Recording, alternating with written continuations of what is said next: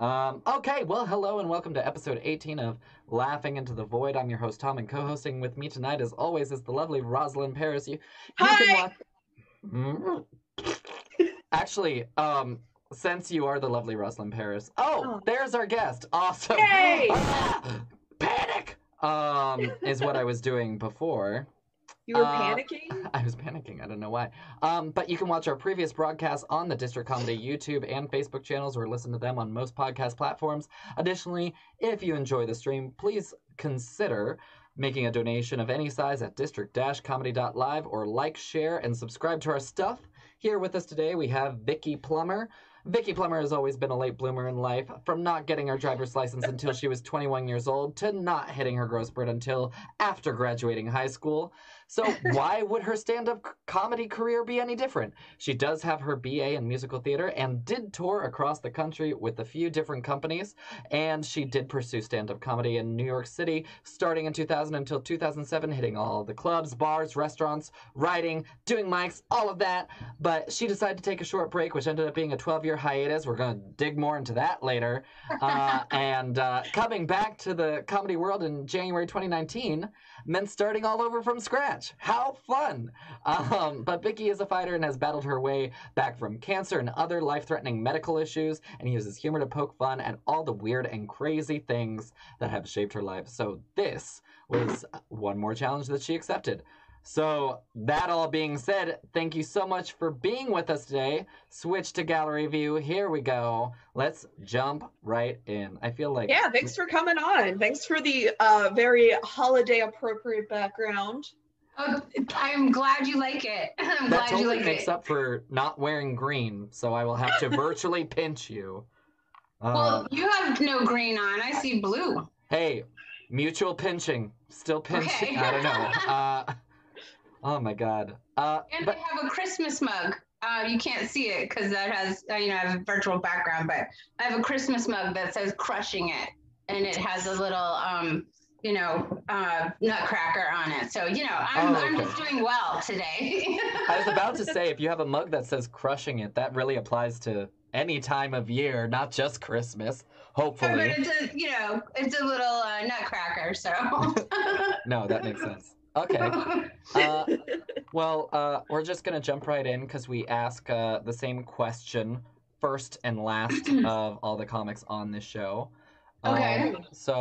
I would like to interrupt Tom. I'm sorry. I interrupt Tom constantly. It's one of our trademarks on this show, and I always feel bad. I'm sorry, Tom. I would like to make it perfectly clear to you and any future guests, it is okay to swear on this program. Mm-hmm. Oh, okay. Yes. People always ask us this. Apparently, Tom and I are clean people, we at least give off that vibe, because everybody who's been on this show, almost everybody is like, "Am I allowed to curse? Am I allowed?" Yeah. You are. We're very dirty people. Every time I upload the podcast, I mark the little box that says, "This is explicit." So yeah. All right. Curse away. Good to know. Good to know. I don't swear on stage, which is really funny. But if you were at my house like a fly on the wall, I am like a truck driver. And I read an article though that people who swear are actually like the most honest people in the world. So that's interesting. Yeah, I've heard honest, and I've also heard, probably from a different article, more intelligent. That's like one of the things. It's like if you curse, you're supposedly like more intelligent. I'll take it.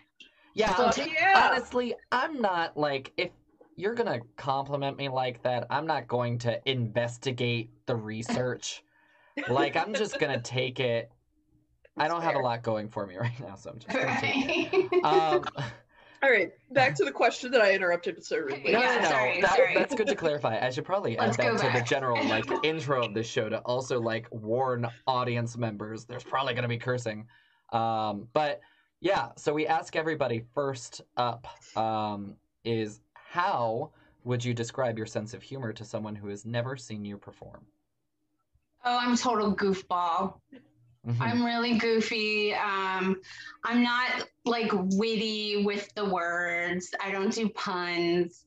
I'm just goofy. I'm one of those silly types. you know. I love laughing. I love my favorite thing in the world, honestly. One of my best friends, her name's Heather Jones. She lives now across the country, but we used to work together. We would get to the point sometimes where we would be laughing so hard we couldn't remember what started us laughing, and it would be like the tears streaming down your face kind of laughing, and like you'd start to like say something and you couldn't, and then you just start laughing again. That's the kind of laughing that I absolutely love. Like your stomach would hurt and all that kind of stuff, and it's just goofy, silly kind of stuff. That's kind of what my humor is like. Like I'll just tell silly stories. I tell a lot of jokes about when I was growing up and when I was a kid. And I try to relate to the audience with like having an older brother, having a younger sister, growing up the middle kid from a small town. And everybody can relate to having like dumb things you did as a kid, that kind of stuff. And like looking back and being like, I did that, you know, and just dumb, silly kind of humor. Yeah. Awesome. So I'm not intelligent humor. And my father's the opposite. He did lots of puns, and you know, and I was always like, okay, you know, whereas I'm always like, let's talk about farting, you know. So farting is pretty universally funny. Like, yeah, I remember there's like those belly laughs, like tears down your face kind of moments. Our friend Charlie calls it silly o'clock, and one time we had Tom and I came up through an improv troupe together, and Tom, I think you were there, right? I was about to you took me a little bit down memory lane for a second. Do you mean Charlie Henry? Yeah. Oh my God, yeah, that's a throwback. Yeah. Good times. But so we did this horrible show for a convention of bus drivers, like school bus drivers. And it was really bad. And we all went back in the green room, and Charlie was doing nothing but making fart noises with literally every part of his body for the next 3 hours. And we were all just dying. Yeah. I just think like you can find humor in so many things, and nothing is off limits, you know what I mean? Like, and I think silly humor is some of the funniest stuff. Monty Python is hilarious to me. The Ministry of Silly Walks and like dumb voices and silly faces. And I have friends that call me rubber face because I make silly, crazy faces. And I think it's so fun though, you know what I mean? And I think you can make anybody laugh by doing dumb stuff, and that's how you get through life, you know. Absolutely. That's fun. I think that's really fun. So yeah. I'm glad you mentioned like the whole like getting through life thing, because I think that's like one of my first thoughts was the last time that I've had like one of those like laugh so hard like tear jerk moments.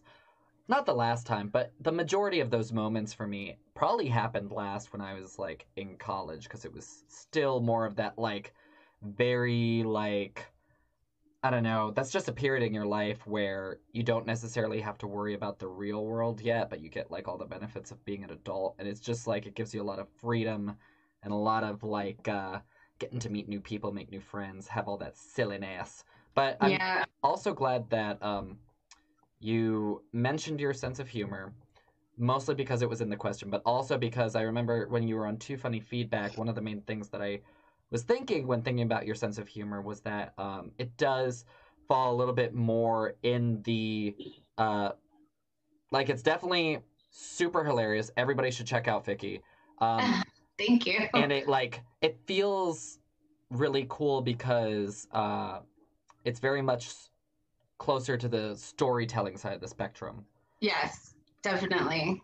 So I'm kind of skipping around my prepped questions here, which I shouldn't even have mentioned because I forgot to share them with anybody. So like, seeing that I was correct and you identify as like a storyteller comic, what is your writing process like? And is it kind of like, is it a conscious choice to make sure that your comedy goes more towards the storytelling format, or would you ever like consider doing like one-liner after one-liner if it got your point across? Because you also have a good message generally, I have found when you kind of look at your comedy routine. Yeah, it's really funny. So when I first started, way when I was like way younger, I first took a class, and my training, I actually have my degree is in musical theater. And so my training is in theaters. And I had done theater since I was 5. And my mom had put us in a musical program when we were 5 years old in the summer. It was called summer theater. I mean, how original is that? And it was like the one thing I absolutely loved to do, because we got to pretend and we got to do shows and put on makeup and wear costumes, and it was really, really fun. And I was always the kid at home who was like, stop being so loud. You can't, use your inside voice. Stop running. Eat your cereal. Stop dancing around. And it used to just drive me crazy because I couldn't be myself. And my dad's a minister, and we were the kids that had to be perfect and had to be quiet and had to dress the right way and, fix your hair. Stop doing that. Stop fidgeting in your seat.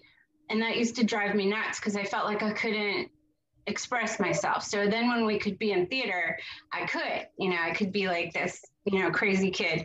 I'm telling you like way more to get to the part of telling, You're good. We have a full that's why we're here. Yeah.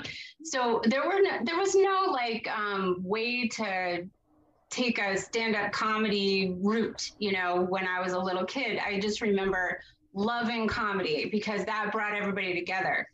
My family would laugh their heads off at the Carol Burnett show, and everybody thought that was so funny. And Saturday Night Live was a new thing, and so everybody would laugh at that too. And I was like, what is this? How is everybody laughing at all this stuff? And so I would imitate what I saw on TV. So Tim Conway would be this like old man who could like barely walk across the floor, and I would imitate him. And so Carol Burnett, here's this woman who was so funny and could make these faces and do these voices. And every week she did something completely different. And I was like, I like this lady. So she was my idol. I absolutely loved her. And she came from nothing and put herself through college and didn't even have a closet. Her closet was her shower rod. And I had her book, and I read her book all the time. And I was like, I love this lady. So she was my idol. She was actually my senior thesis in college. So when I graduated from college, I was like, I want to go to New York. I want to do stand-up comedy. And I didn't know how to do it. I didn't know, how do you start stand-up comedy? So I became a nanny. And I was a nanny in Connecticut. I was like, that's the next best that's thing. The road. That's the road to stand-up comedy. Just I was a nanny in Connecticut because I could live there, and then they were close to the train. And I thought, okay, well, when I'm done being a nanny, then I can take the train into the city. Well, it didn't quite work out like that. I did some community theater in this town in Connecticut. And so that was kind of fun. But then I would go into the city on the weekends, but I still wasn't sure, like, well, how do you do stand-up? Where do you go? What do you do? So it wasn't until 2000, and I saw an ad in the Backstage paper that said stand-up comedy classes. And I was like, what? You can take a class? So I signed up at the New York Comedy Club. And when I got there, I got lost on my way because I'm horrible with directions. This was before smartphones. Mm-hmm. I got totally lost. It was on East 24th Street. I went on West 24th Street. I ended up near a strip club. I was like, this is not it. I was like, just get up by the pole and start doing a set. Right. I don't know where I'm. And I finally got there, and I got inside, and literally the guy teaching was like, and that's what we're going to learn today. And I was like, oh shit, I just missed it all, And so what he wanted us to do was literally get up and stand at the microphone. He was just going to have us talk for 2 minutes, just tell about our day, who we were. Don't prepare anything. Don't try to be funny. Just give our name, where we were from, what our day was like. and that was it. And he wanted us to just record it. We all had to bring a little, I still have it, our little recorder that we were supposed to bring. That was like a cassette recorder. And that was going to be what we were going to start to write jokes about. And I literally was like, I'm Vicky. I got lost. I ended up at a strip club. I have a terrible sense of direction. Blah, blah, blah, blah. And some of my first jokes came from that. I literally wrote my first jokes about how I get lost all the time. I ended up at a strip club. So I went in, I took my shirt off. I made about $50 for putting my shirt back on, you know, and it's one of my very first jokes that I wrote. So I learned about how you tell the truth and you just add a little twist to it. Mm-hmm. But I didn't learn about my style of writing until years in. Like I learned about setup, punchlines, you know, I learned about the technical writing, like how you write a joke. But I didn't learn my rhythm and cadence and what I like to talk about until 5 years in. And I didn't, you know, so I was trying out stuff and I was trying to figure out who I was on stage and my voice and all that kind of stuff. A good 5 years in, I still was like, here's a joke, here's a random joke. This, you know, I wasn't putting myself in all the jokes. I wasn't, you know, my feelings about the jokes wasn't always in there. I was trying to put in what I thought the audience would like and what I thought the topics they would want to talk about would be important. You know, I was still trying to do that thing about like, oh, if I talk about sex, they're going to laugh, you know, all the things that comics do when they first start. You know, all the things like if I talk about partying, they're going to want to hear what I say, you know, and so I did all that kind of stuff. Well, how did that work for you? Because I, at least again, from our improv background, the making shallow sex jokes, like sometimes does work. Like that will often get a reaction from the audience. Yeah, of course. I got laughs and I got a lot of, you know, it was funny because I got a lot of response. And I got a lot of comedians and bookers who were like, you're very talented. You're good at what you do. You have to talk about you. I need you to connect to you. I need to hear the real you. I got a lot of that when I first started. So it wasn't until 5-6 years in that I started to really be like, I want to talk about more important things, but I wasn't ready either. I wasn't quite ready to delve into what I really wanted to talk about. I felt like it wasn't quite the time. You know what I mean? Here in New York, it's very male heavy, you know, and now that the Me Too movement has happened, it's a lot better. But at the time, that was 2006, 2007, it was different. Yeah. Very different. Plus, at the time, I was a lot heavier. I've lost a lot of weight since then. And I also didn't have a lot of confidence. I felt very, I didn't feel pretty. I didn't feel, I don't know. I just didn't feel like I could talk about what I wanted to talk about. So I just felt like I had to talk about topics that were safe. You know what I mean? So I was like, I'm not going to talk about my body. I'm going to talk about my body in ways that the audience will laugh. So I will talk about like, let me move this microphone out of the way so you can see me, you know, and get the cheap laugh because I knew they'd laugh about that kind of thing. So it wasn't necessarily like, or you tell me, was it that like you felt that they wouldn't laugh for that reason because of like your weight, or do you feel like it was that you were like, I guess the weight kind of like fed into the confidence sort of thing? It was a little of both. It was, I didn't have the confidence. I felt like I didn't have the confidence. I didn't have the writing skill that I have now. And I didn't have like the personal confidence either. Like I had more confidence on stage than I did in my personal life. You know what I mean? And so that helped. I had to have that. And then, you know, I've been through so much crap in the last 12, 13 years personally, you know, like I mentioned it in my bio, like I did have cancer. I did have, I almost died a few times in 2013. I went through like this big medical thing so I got diagnosed with cancer. I had a DVT blood clot 3 weeks later, then survived those two things, went into the hospital and had surgery to remove my thyroid and get all that taken care of. Oh my God. Your body's kind of an asshole. Yeah, I know, right? Or a trooper, depending on how you look at it. Pretty crazy. And then 3 weeks later, I still had the little sutures on, and had to go back into the hospital with an infected gallbladder, and they couldn't take it out. I was so sick, they couldn't take it out. So I was in the hospital for 8 days. I'd have a little emergency procedure where they put a tube in, and that acted as with a bag, and I had to wear that for 3 months, and that acted as my gallbladder, and I had to like drain that. Oh, that was lovely. So then back into the hospital to have my gallbladder removed, which was supposed to be like a 1-day thing.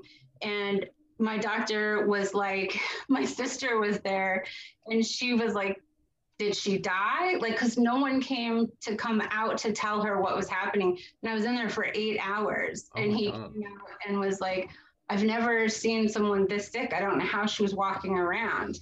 And apparently I have a really high pain threshold and was in pain for years, but I thought that's how everybody felt. I thought that's adulthood. Yeah, I just thought that's how you felt. I didn't know.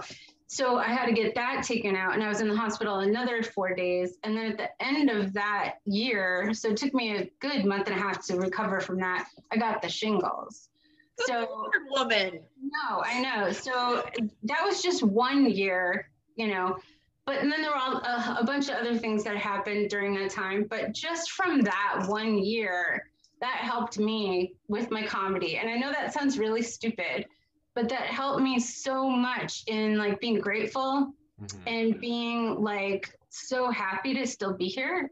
And like it really helped me to go back, because I had been wanting to go back, but I felt like I'm too old to go back. It's too late to go back. I had my chance, and now I have a real job and blah, blah, blah. But I wasn't happy in that job, and I wasn't doing what I wanted to do. And I kept finding little scraps of jokes I had started all around my apartment. And everybody at my corporate job, I would have to lead these meetings, and it was a really cool job in the Broadway world. And it was education programs with Broadway performers and kids from around the world and stuff. So they would come in, and I'd have to like lead these workshops and bring the Broadway performers in. So I had to introduce them and all that. And I was always joking and doing introductions and everything. And they were always like, why aren't you on stage doing this? And blah, blah, blah. I was like, oh, I used to do that. I in my old life, I used to do that. And finally, my coworkers are like, when are you going to go back? Can you just do like a new talent night or something? Like, just do that bit you did about, you know, last week when you were talking about this and that. And I finally was like, all right, I'll just go back once. So I literally was going to go back. Fine, I won't dance. Don't ask me. Yeah. And I went. No, I think that's such a powerful thing too. Like, yeah. You know, I wish like, because like when we started with Free Range Improv, and we in Free Range Improv we had like people a variety of ages. Like Tom and I were used to performing with people in our 20s, because we were both in our early 20s. Yeah, like our first improv troupe was like through the community college. So it was all really young people. But Free Range had like, we had a member who I'm guessing was in her 60s, a member in her 50s. If she wasn't then, she is now. Yeah, exactly. She's a hot improv troupe was like, it lasted for like 7 to 8 years, so that's fair to say for anybody. Yeah. And like, if you were worried they were on the border, like by the end of it, they were definitely whatever age you thought they were in the beginning. But yeah, like, I mean, and for me as a like 20-something person fresh out of college, I was like, wait, so you don't have to give up your dreams when you grow up? Like, there's a way to have money but also have like a fulfilling creative life. Like, I feel like that's something there should be when you get your college diploma or your high school diploma, or you leave high school as a delinquent, whatever. Mm-hmm. I feel like there needs to be somebody in like an alley that's just like, hey, by the way, there's a way to make things work for you. Yeah. But anyway, I digress. So okay, so your coworkers got you back into performing basically because you they kept at me. They were like, just go. And so when I did the show, I called a friend who still performed all the time, and she had kept reaching out to me. She's like, can you just do this like comedy night? It's a charity. Just come back and do it. It'll be fun. And I always turned her down. I was like, no, I'm not going to do that. I'm out of practice. It's been, 10 years. I'm not going to do that, blah, blah, blah. Mm-hmm. And finally I was like, all right, let me just do one night. And all my coworkers came to the show, and I can't even describe the feeling of like, once I had that mic in my hand again, I was just like, what have I not been doing this? Why? And it was like the most incredible feeling. And to like, I was scared shitless. I was scared. I'm not going to lie. But the second that mic was in my hand and, I could feel like the pulse pounding in my ears, and they said my name and I was like, but once that mic was in my hand and the first joke was out of my mouth and I heard the laughter, I can't even describe the rush that was in me. And I was just like, oh my God, I've missed this so much. And it was just awesome. I still have that video. It's on my YouTube. And it wasn't the best performance. It wasn't like, it's not great at all, actually. But for me, it was like the coolest feeling just to like be back on that stage and just to know all of the crap that I'd been through to get there was really awesome. And when I got to the office the next day, all of my coworkers were like, you have to keep doing that. We didn't know that you could do that. We know that you could make us laugh, but we didn't know you could do that. And so that was really a really cool feeling. Yeah, so, it's really good to have like the support of your community to like do something very vulnerable like stand up. I'm trying to imagine as a librarian, like having people come see my stand up. It's a very specific type of culture. I don't know if that would fly so much. Well, this is Broadway, so that was different. Yeah. Everybody that worked there used to be a performer or was still a performer, trying to be a performer. Yeah, so it's a different culture for sure. They weren't librarians, that's for sure. Just like going back to what you said about like your year of brutal illness and your body being the biggest bitch to me, right? There you go. Yeah. But like, yeah, so I've talked about it a couple times, I think, but when I worked at in my past life, I worked as a advocate for survivors of domestic violence here in Baltimore, which is a heavy fucking job. Yeah. But the one thing that like got us through it was like making horrible jokes. Like, yes. I would go home and like try to tell my friends or my partner or my family a joke from work that I thought was hilarious, and they would just stare at me like, I bet. And I was like, no, I'll understand.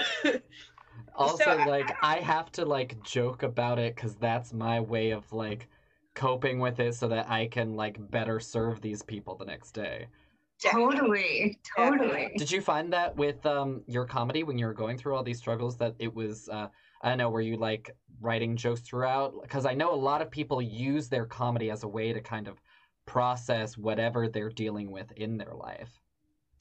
Well, I didn't physically write down any jokes while I was going through this, but I did find myself this would be a good bit.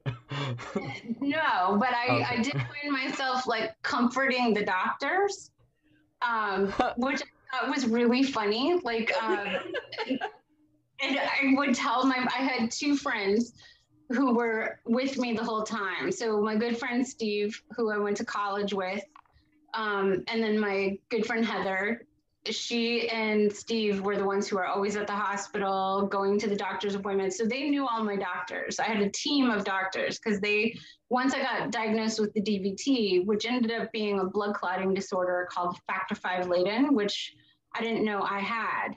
And so now I wear this cute little bracelet that says, factor V Leiden. I'm on Eliquis for the rest of my life, so that the doctors, if I'm ever in like a car accident or something, they'll know, oh, she's on a blood thinner, and they'll know something is wrong. But they went to all my doctor's appointments so they would know. And because there was so much information coming at me, I can't remember all that stuff. So they would record on their phone or write things down, and they would know what was happening. But they would comment. They're like, why are you comforting the doctors or making jokes? And I'm like, I don't know. I guess that's how I'm dealing with it. So like the day of surgery, I had my regular cancer doctor. I had I can't remember what they're called, the vein doctor, Dr. Jean. No, never mind. I don't know what I'm talking about. And then there were all these nurses and all these, it was a teaching hospital. And then there were all of these like other, I want to say there were like 15 or 20 people in the operating room. And they let you walk from, the area where you have your family. You have to have, your medical gown, and they answer all your questions, everything. And you walk down the hallway into the operating room. It's the brightest room you've ever been in, more than any spotlights you've ever had. It is the brightest room. Mm-hmm. And I walked in, and there's literally like 20 people in there. And I was like, all right, let's get this party started, you guys. Let's go. And they all just started laughing. And I was like, all right, where do you want me? What do you want? And so they laughed at me. So we all just cracked up. And then when I was in the hospital, 3 weeks later with the infected gallbladder, there was one night that I found out later that I almost died. Didn't know at the time that was what was going on. I just knew that I did not feel well, and I was having these horrible, horrible nightmares. And on my IV were like 20 bags. And I have a picture of it because I remember being like so drugged out. I was like, what is all this stuff? And it was like all these IVs of drugs. And there was this really nice nurse. He was this Jamaican nurse, and he kept coming in and putting a washcloth on my head. And he was holding my hand at one point. And he said, you're going to be okay. You're going to be okay. I do remember that. So I guess during that night, I lost consciousness and was in and out of consciousness. All I know is I was having these horrible nightmares, and I'll tell you a little bit about it. I do remember that I was in this weird amusement park, and you had to go on these slides, and the way that you got tickets, which was like money, was people had to throw up on you. And it was the grossest. Been there. Yeah, it was like... And that's how you got these tickets, which were money. But it was like the gross dream. But anyway, the next day, it was super early in the morning, and I was just laying in my bed, and I could hear the doctor out in the hallway, and he was talking to all the younger. I guess they're not officially doctors yet. They're the students, like the ones in residency or whatever. The interns or residents or whatever the fuck they're called. Yeah. Yeah. So he was talking to them about patients. And so he was like, so she really took a turn for the worse last night. We have to try to figure out what we're going to do because we don't know how to help her. We can't operate. We're not quite sure, but it was really bad. So we'll check in on her. We'll see how things are going. And I'm thinking to myself, oh my God, that poor woman. I hope she's okay. This is just awful. That's so bad. Not realizing they're talking about you. And then they walked into my room, and I was like, oh shit, they were talking about me. And for now, I think it is hilarious. I laugh so hard when I tell that to people, and they look at me and they're like, oh my God, that's you almost died. Yeah. I'm laughing right now because that's like normally my reaction also to funny stuff, but more often than not also like, oh my God, that's making me a little uncomfortable. Like, I'm so glad that you're on the other side of that. But it's funny too, you know. It's definitely funny too. I can tell this story and be like, "It's me they were talking about." And then they all came in, and I could see their faces because they're all learning to like not show the emotion. they have to like, but I could see some of them. So of course I'm now trying to make them feel better that here they are looking at the lady that almost died. And I'm like, hey guys, what's up? How you doing? And so they're all looking at me and I was like, how's your day? How are you? And they did not know what to do. And I was just like, so I'm on my deathbed. Like, hey, you know, and I was like, I don't feel great. That is fantastic. Oh my god. That day was like the worst day. That was when they did the weird needle in my stomach thing, and I had to have a blood transfusion. I had 2 blood transfusions that day because my blood was too thin. So that was like the scariest day, but I was so drugged out. But I do remember trying to make them feel better. So how long did it take for you to go from that kind of period of your life to being in a place where you can kind of like talk about it in a funny way, in a comfortable way, in a performance setting? Because obviously it's like a completely different thing. I want to say at least like 5 years. Because I mean, that year I couldn't talk about it in a funny way. I would cry. Like I cried. I had to get through the emotions. You know, I had to feel all that. I had to go to therapy for a little while to work out the emotions because there was so, like I said, there was so much that came at me, and I had to work out all that stuff because it's a lot of heavy stuff. You're like, I almost died. What? You know? Yeah, it's like anybody would have their coping mechanisms put to the test at that point. Yeah, and then you have to go through like, how, what? You know, you have to work out all that stuff, and then there's a lot of gosh, what would the words be? Like I had to figure out like, why am I going to work every day? That's not important. You know what I mean? I was like, family's important. Experiences are important. Yes, I have to pay my bills, but there's so much more important than this, you know? Like a layer of existentialism. Yeah. There we go. That's the word. Yeah. My friends started calling me Matthew McConaughey because I kept saying to them, the world's going to keep turning. You know? All right. They were like, all right. They were like, fuck you, you know, because I had such a change because I used to be a workaholic, and they were like, what happened? I was like, well, you know, the world keeps turning, you guys. Let's just leave at 6 o'clock. Time to leave. They're like, I'll just do one more thing. I'm like, work will still be here tomorrow. And they were like, okay, McConaughey, you know. So, yeah. I just had to work through a lot of crap. And then once I got through all of that, I give a lot to charity now. I did before, but now it's more. Now I really am like, you know, there's a lot more important things than money. There's a lot more important things than, you know, working 40 billion hours a week. Yeah, I work hard in that 40 hours a week, but then that's it. Yeah. I'm not. That's the kind of attitude I try to have too, is like, if I'm off the clock, I am off the clock. Yeah.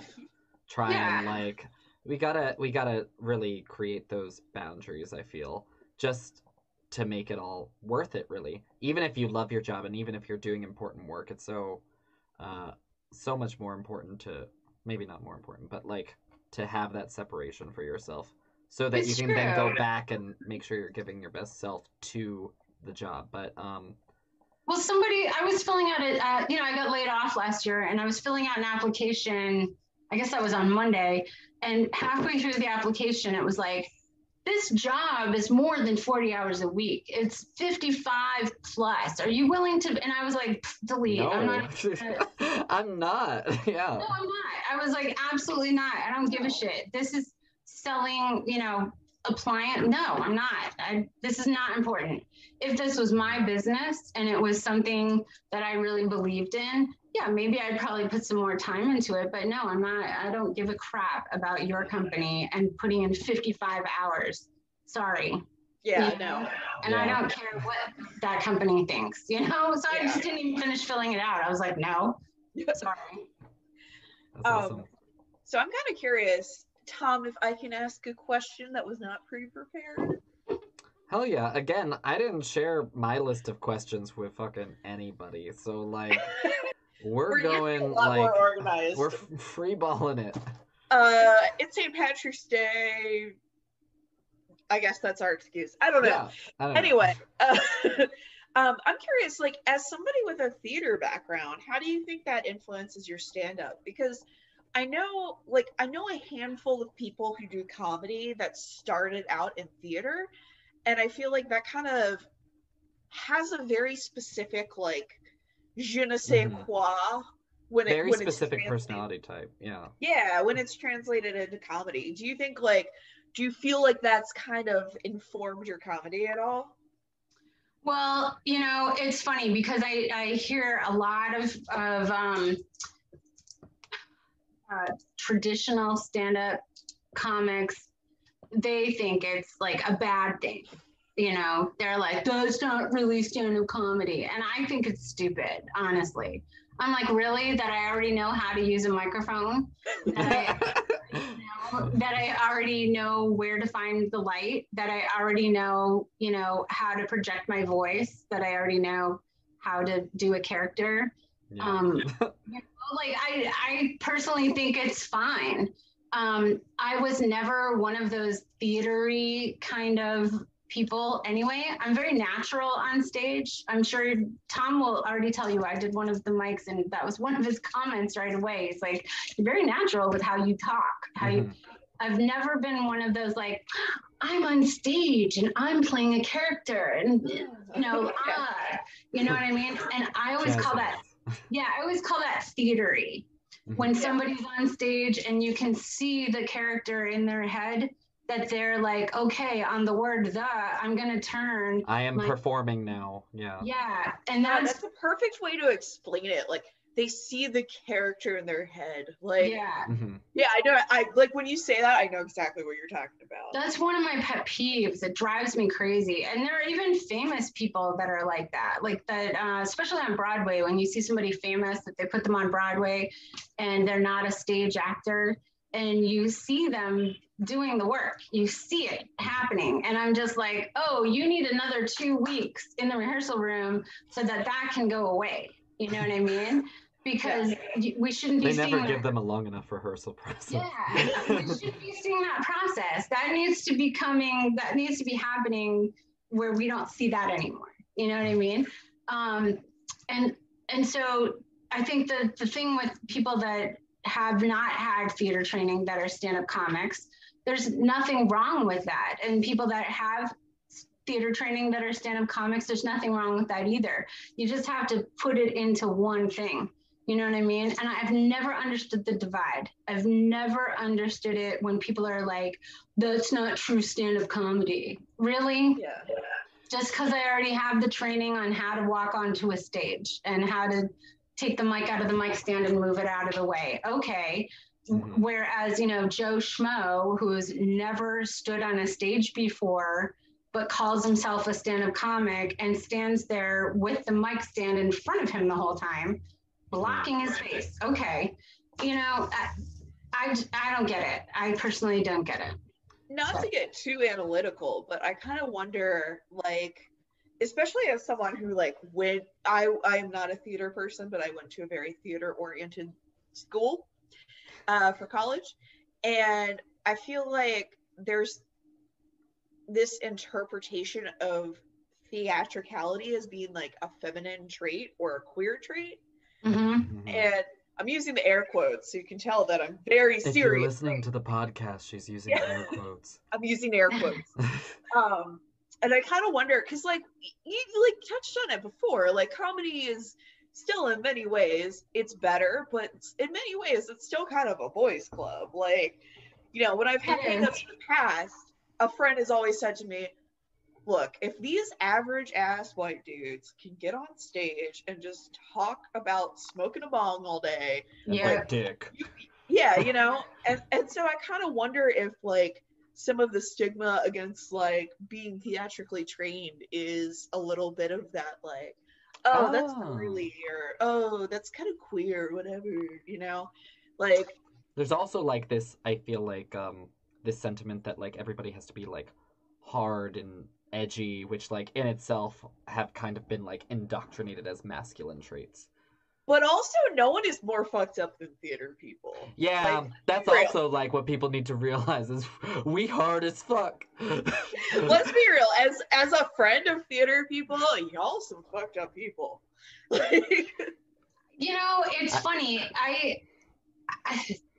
It's true. It's true. I've been in theater since I was a tiny kid, 5 years old, and then when I got into college and all that kind of stuff, drugs, alcohol, all that crap ran rampant, and people are messed up. A lot of people that should have been in therapy were not in therapy, and because we have theater instead. That's our thing. Yeah. But the same thing with comedy. It's the same thing. People, and I said this to somebody the other day, people confuse stand-up comedy with therapy, and they think like, I'm just going to work out all my problems by writing about it through comedy and do my therapy on stage. And it's not the same thing. You really need to go to a therapist and work out your demons with a therapist, and then write your comedy and do that on stage. And you're going to be much more successful in your personal life and your stand-up comedy if you work out your demons and with a therapist, a trained therapist, and do that than if you self-medicate and get drunk and tell high jokes about it and tell jokes about it. Yeah. Because then your audience is a hostage and you're doing that and you're hurting yourself as opposed to getting help. And them a lot. And I agree with you in the respect that it's still a boys' club. It is still a fight. It is still like, women aren't funny. I hear that all the fucking time. Women aren't funny. Really? Who says? Just because you have a penis, you are saying that women aren't funny? Okay. Boomer. Well, Christopher Hitchens said it, and he's dead now. So look how well that worked out for him. Those are both facts. Those are both facts. Oh, God. I've heard unfunny men and unfunny women and unfunny non-binary. Yeah. Everybody can be not hilarious. Yeah, exactly. And I've heard funny everyone. So it really depends. So it's all genders and non-genders are funny and not funny. It depends on your point of view. And, comedy is subjective. They all need to remember that too. You know what I mean? Yeah. And I'll also say that, like, as far as the parallels between stand-up and theater, those both read much more like cult settings than therapy settings to me. For real. Yeah. For real. But I do remember as a kid loving stand-up comedy. Like Steve Martin was my favorite. I loved him. I thought he was so funny and creative and just silly. I think that's why my humor is so silly, because he used to have like the arrow through his head and he played a banjo and he had balloons and the rubber chicken and like he just did silly voices and was crazy. Yet then he could go on Saturday Night Live and play all these different crazy characters, like the Crazy Brothers, and he would do all these voices and the King Tut song and like all this stuff. I would sneak down the stairs. I was 6, 7 years old.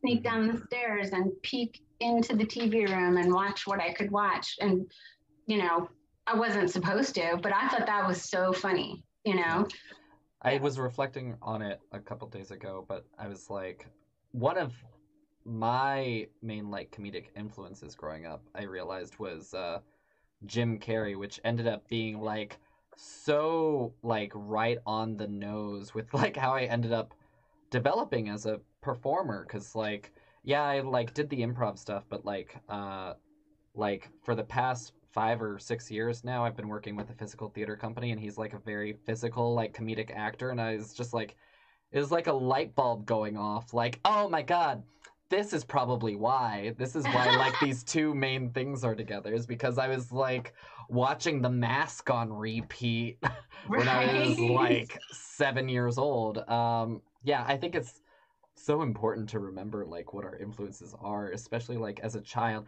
because I also think like children have such a great perspective when it comes to comedy, because comedy is so much about like truth, and children just like have this amazing ability where it's like they just call it how it is, and they're so great at identifying if something is being authentic or not. Right. And they'll tell you right away if something is not funny, or if they're not telling the truth, or if, you know, they know right away. They can smell it. They'll be like, no, I don't believe you. I have one friend whose daughter is very forthright and will tell me unabashedly how not funny I am. It's great. I love it. Which is fine. You know, everyone needs a critic. It's like I'm getting my own feedback, Mike. Where I'm crying Is that Lula that you're talking about, Tom? I wasn't going to name her because she's a minor and didn't ask to be involved with this show. I'm just saying, I once looked at her and I was like, oh my God, you're getting so big. And she's like, yeah, I'm 5 now. Which is like, yeah, it's a big deal when you're 5. It's like, it's not like I'm 4 anymore. I've seen some stuff. But because we are winding down a little bit on time, this by no means has to be the last question, but I want to make sure we do get it in before the end. But I want to ask what we ask all of our comics. This is also like a good chance if you have anything that you'd like to plug, but we want to know what's up next for you, what's coming up immediately so we can check you out and keep up with you. I'll plug your Instagram handle again at the outro of the show, but also if there's anything as far as like long-term goals, kind of like what your perspective is as far as like we've had some people on the show where it's like, I love comedy, it's a great hobby, and like other people who are like, I'm gonna be a comedian, I'm gonna write for SNL or like that kind of stuff. So okay, well, immediately I have 2 shows tonight. So I have I have a show at 10 o'clock that is Mary Kennedy's St. Patrick's Day show that is with Broadway Comedy Club / Comedy Therapy, which is on Zoom. And that's at 10 o'clock. And then at midnight, I have Dan Mills' show, which is working out comedy with professional comedians. And so I have a guest spot. And so it's like really awesome comedians that have been on David Letterman and Conan and Stephen Colbert. And so I have to, let me look and see who the guests, I've been promoting all these shows and I have to look and see, like, so I don't mess up who's on what show. I gotta keep my calendar straight. That's good. I routinely forget who's on this show. And okay, so I have a 2/3 chance of getting it right. Carmen Lagala is one of the guests, and Danny Joles and Luke Severid. And so then I'm one of the guest spots. And then Dwayne White is one of the guest spots. And so that one's at midnight. And then I have like some other shows coming up that are like that. But ultimately, what I want to do, I want my own Netflix special. I want that. And then I want to be like that crazy next door neighbor lady that you see in movies. Yeah. That you're like, who's that wacky funny lady? That you don't necessarily know her name, but she's in like all the movies. You're like, that crazy funny lady. That's who I want to be. So sort of like a Joan Cusack. Yeah, like a Joan Cusack, but more like I'm gonna have to look up her name. But better. Like older movies from like the 1940s and 50s. From You Can't Take It With You. She's an older woman. I'm gonna have to look up her name, but she was in all these older movies. But that kind of lady that you're just kind of like steals the show. Yeah. Not the star, but you're like, that's who you remember from the movie. That crazy, quirky. That's who I want to be. I don't know why, but the image that's coming to my head was the next door neighbor on Bewitched. Yes. Do you remember that? Okay, great, awesome. Mrs. Kravitz. Yes. Oh, yeah, yeah. I'm glad you remembered the name because that was gonna bother me. Yeah. Yeah. That's That'd be funny. great. I'd cast you as that if I am producing a TV show. We'll see. That's gonna take at least another month. At least another month. Yeah. Right. But anything else you want to share with us before we closed out for the evening? No, I'm just so happy that you asked me to be on this. This is a lot of fun. It was so fun having you. I feel like we've only hit the tip of the iceberg, but it's also only an hour show, so unfortunately I feel like if we try and dig into any of the other stuff, it'll like, I would have to put an extra half hour on it just because I'd want to make sure that we like unpack it completely. Well, I'm such a like blah blah blah. I can talk for hours. No. And hours and hours. So no, that's a good quality. But we'll just have to look at some point maybe next season because I've had other people too who have like requested to come to be interviewed again. Yeah. Oh really? So I don't know. I think maybe at some point it would be fun to have like a, I don't know, some sort of All-Stars episode. Anyway, that's just me talking off the top of my head. That's nothing that's officially in the works, but I do want to give us a quick little outro. Allow me to pin myself. But yeah, that's all the time we have for today. I want to thank you, Vicky, for being such a great guest and hanging out with us. You can follow her on Instagram at Vicky Plummer Comedian. That's correct for your Instagram handle, right? That's correct. And my name is Vickie. Yes, I-E, not with a Y. Vicky crazy ways. Yeah. And that's Plummer, Plummer.